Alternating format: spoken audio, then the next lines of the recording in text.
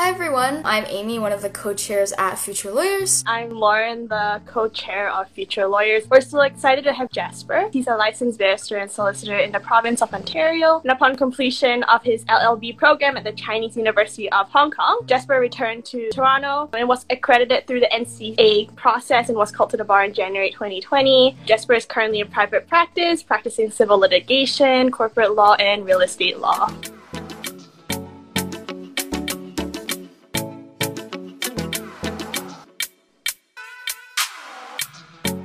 Hi, how Can you are hear you me? today? Oh, not bad, not bad.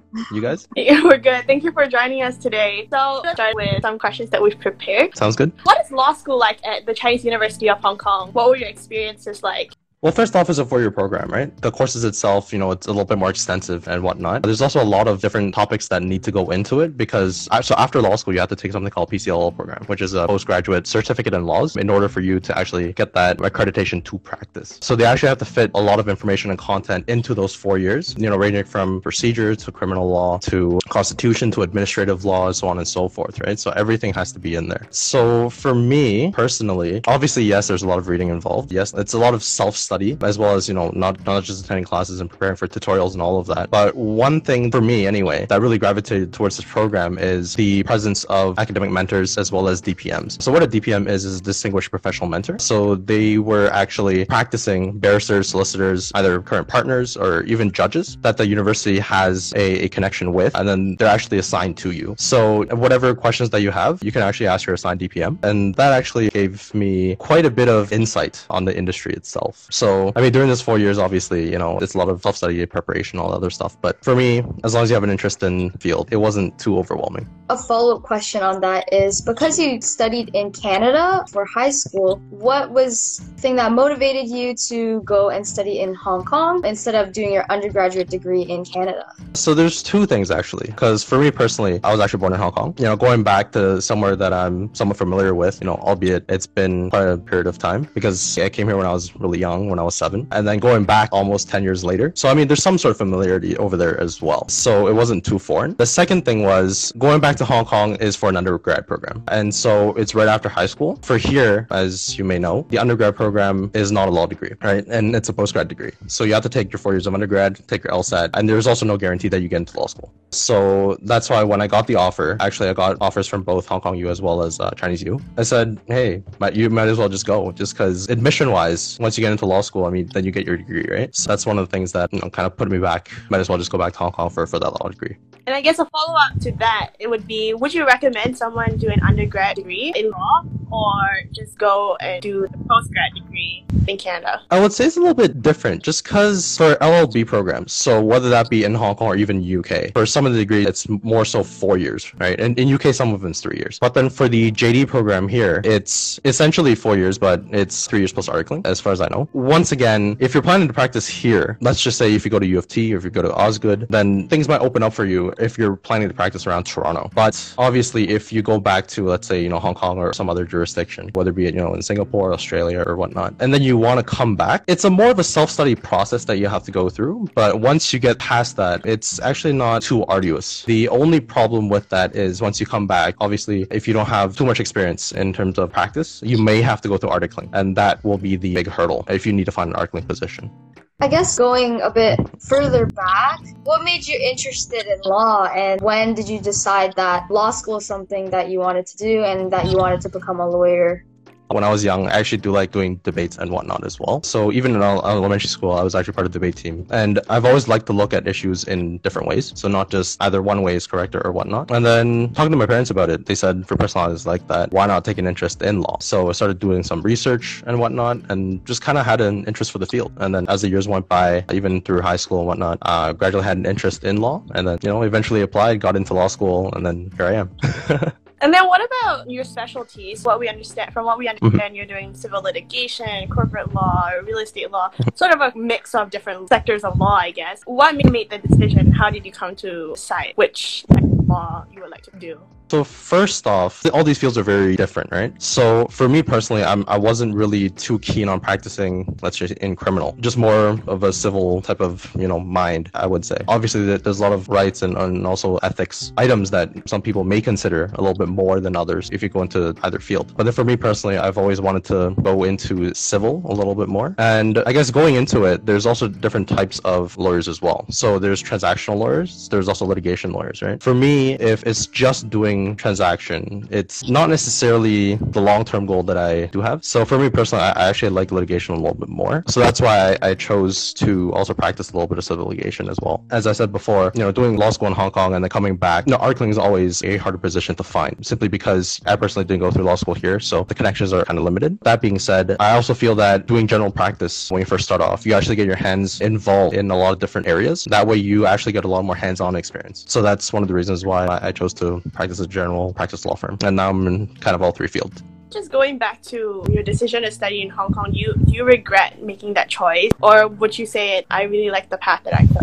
Not at all. I really don't think that there's any regrets going back to Hong Kong and then coming back, simply because if I stay here, there's no guarantee. Even though the program that I was going to get into if I stayed here in Canada, is a very good program as well, has pretty good prospects. That was Management and International Business co-op. That program in itself would have actually lended me towards a different path. And let's just say if I don't get to law school, then I'm practicing something completely different. Maybe you could just talk a little bit about that process of transitioning from, law school in Hong Kong and coming back to Canada and doing your bar. Yeah. So in Hong Kong, it's 4 years for LLB program. And then afterwards, when you come back, so basically something called NCA, so National Committee of Accreditation, they have a list of countries that they do recognize the law degrees from. So obviously, if you come from a civil law jurisdiction, let's just say basically most countries in Europe minus UK and some of the other countries that you can say that are not common law based, you will need to go through basically a legal education here in Canada, simply because the system's really different. But if you're on the list of approved countries, then when you come back, they'll actually assess your file. So what they actually do assess is your academic background, how many years you've been in practice, what you've been practicing for, whether or not you have a practice certificate in certain jurisdictions or whatnot. And then there are 5 core exams that you have to take. Regardless of whether or not you're practicing for 20 years or if you're new, you're still going to have to go through those 5 exams. And those are foundations of Canadian law, criminal law, constitutional law, administrative law, and also professional responsibility and ethics. There's also other ones, for example, for contracts, for torts, or property law that you may or may not need to take depending on the academic requirements at your university that's abroad. So I do know, based upon some communications, that, for example, some people went to UK and then they came back, some had to write 9 exams, simply because some courses of property law or torts or contracts, they weren't a full year course. By NCA standards, they just needed them to basically take that exam again. So that's why certain jurisdictions or certain qualified lawyers that are abroad, when they come back, they do have to take more exams. For me personally, I had to take the 5 plus another optional exam that I had to choose between one of 3. And the reason for that is because I don't have a pre-law degree, because in Hong Kong, it's an undergrad degree. In essence, I still feel that that's worth it, simply because 4 years of undergrad versus just 1 extra exam. I mean, it's not really too big of an issue here. So doing 6 exams, it was okay. A lot of self-studying, but other than that, it's not too bad. So after you finish everything else that NCA has assessed, then you get something called a certificate. Once you get a certificate from NCA, then you have to take that certificate and then apply to Law Society. And for those of you who don't know, Law Societies are based upon provinces. So there's no such thing as a Law Society of Canada, so to speak. So it's a federation of law societies of the provinces. So then here in Ontario, our law society is Law Society of Ontario. So what I did then was I took my certificate that I got from NCA, which basically recognizes my law degree as the same as any other Canadian law graduate. And then you take that and then I apply to Law Society. And then you go through the usual process of articling, as well as writing the bar exam, as well as writing the solicitor exam. And then after you pass all that and you do your 10 months of articling, then basically you get your certificate of clerkship done. And then you submit it to Law Society, and then you wait for yourself to get called. When you originally planned to go to Hong Kong, did you expect to have all of these exams to take when you were coming back and transferring all of the credits? Or is there anything else that kind of came up unexpected or that you wish you knew before you went to study in Hong Kong? The expectation of doing conversion exams is always there, simply because if I were to go back the other way, let's just say I did my law degree here in Canada. So that's undergrad, LSAT, and then 4 years. After I get licensed, and then let's just say I want to go back to Hong Kong to practice. In Hong Kong, it's actually a little bit more stringent. Back then, it was 8 exams at the very least. Now I think it's up to 11 exams. So, different jurisdictions have their different rules. So doing conversion exams wasn't really a big shock for me. The only question is how many. And then, as I said before, the 5 core exams everyone has to do. Doing 1 extra exam just because I don't have a pre-law degree, it wasn't as bad, I would say. So overall, I would say it's really not that bad. And it wasn't really that shocking either, because coming back, I did expect there to be conversion exams to do, so it wasn't too big of a shocker.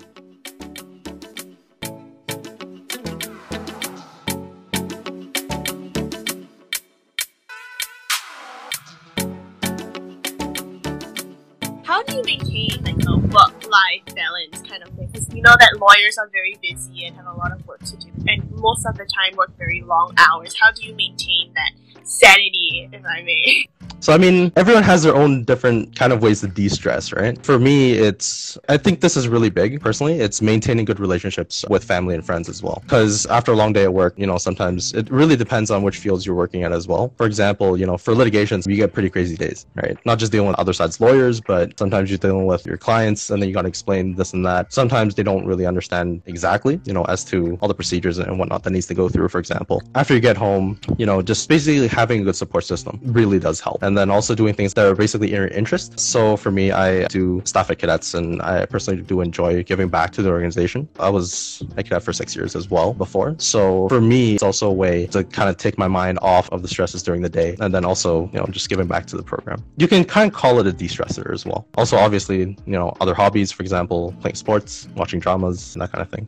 Off topic, but what should people think about when they're considering whether they should go to the UK or Hong Kong with different systems? And I guess, what are some benefits of going overseas to study instead of staying in Canada?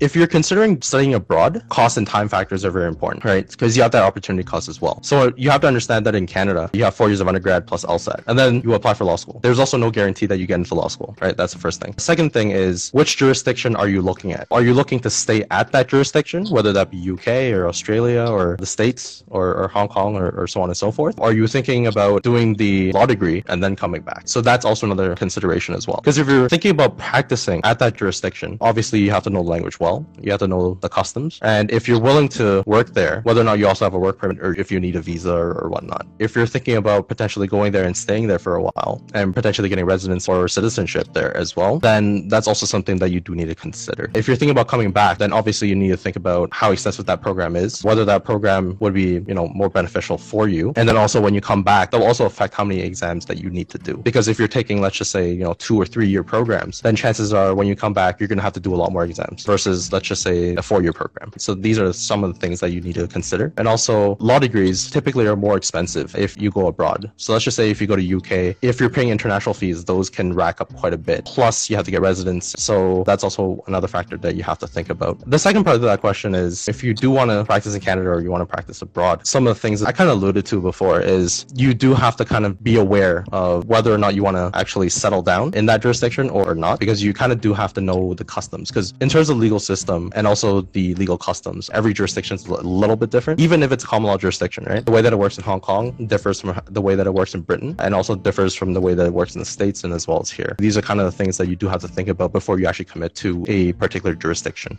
Speaking on the opportunity cost and I guess time versus knowledge that you gain in undergraduate in Canada, what do you lose from gaining an advantage time-wise, and what would you say is an advantage of staying in Canada versus going to the UK and saving for it?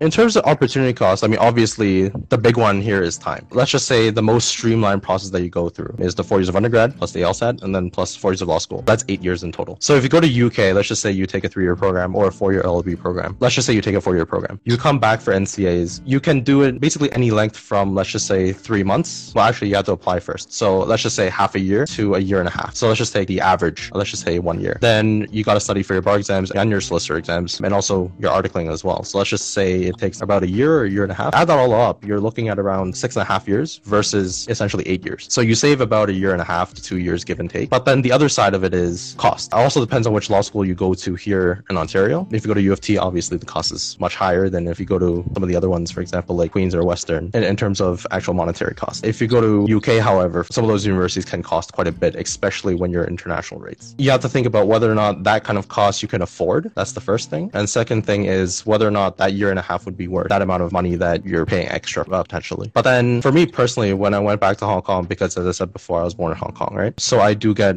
offered the local rates. So I do save money and time. So that's one reason as well why it worked out for me. And then when I came back, overall speaking, in terms of when I started the practice, I'm actually one of the younger lawyers that have been called. You know, it's kind of a win-win situation there. What about knowledge-wise? If you do it undergrad, you gain knowledge from that program, but you don't do that program. Is there like do you lose something knowledge-wise?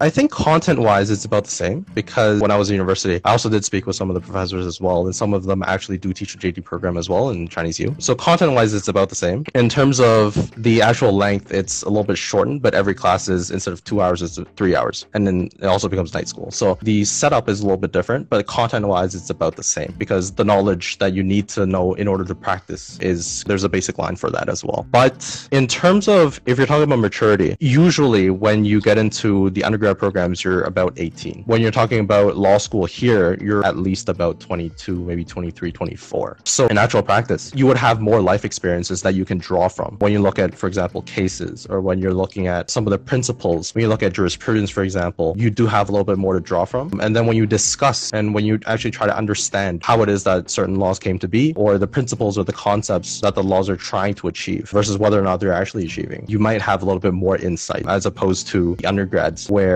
you basically came out of high school. It's more exam oriented. So that kind of thinking may be a little bit different. That's why the experience may be a little bit different when you're actually in law school as an undergrad versus graduate program. So to wrap it up, if people were to take away one advice from this live, what would it be? Make sure you enjoy what you're doing. Why I'm saying this is because even if you get into law or you don't get into law, so this applies to everybody. If you don't like the field that you're getting into, it's just not going to be pleasant at all. I feel that it applies especially more into law because it's not even into practice. It's when you're going through the education. If you don't have an interest in law, you will find it quite dry. And then if you're interested, it actually pushes you to go through and to think more. And I do feel that this piece of advice does apply to basically any field. If you do enjoy things that you do in life, you will do better because you're more immersed in it and you're more passionate in it. And number two, you'll enjoy it a lot more. So there's less stresses that you feel and there's also less chances of burnout. And number three, you're just more happy in the grand scheme of things. All right. Thank you so much, Jasper, for joining us and answering all of our followers' questions. So speaking of Hong Kong, we've actually expanded a new chapter into Hong Kong and also one in Singapore, two areas with similar law systems. So if any of you guys are interested in joining events in those areas, or maybe even thinking of studying in Hong Kong or Singapore and then coming back to Canada, definitely follow them. And that's about it for today. Thank you, Jasper, once again. Have a good evening, everyone, or I guess morning, wherever you're from. All right, bye.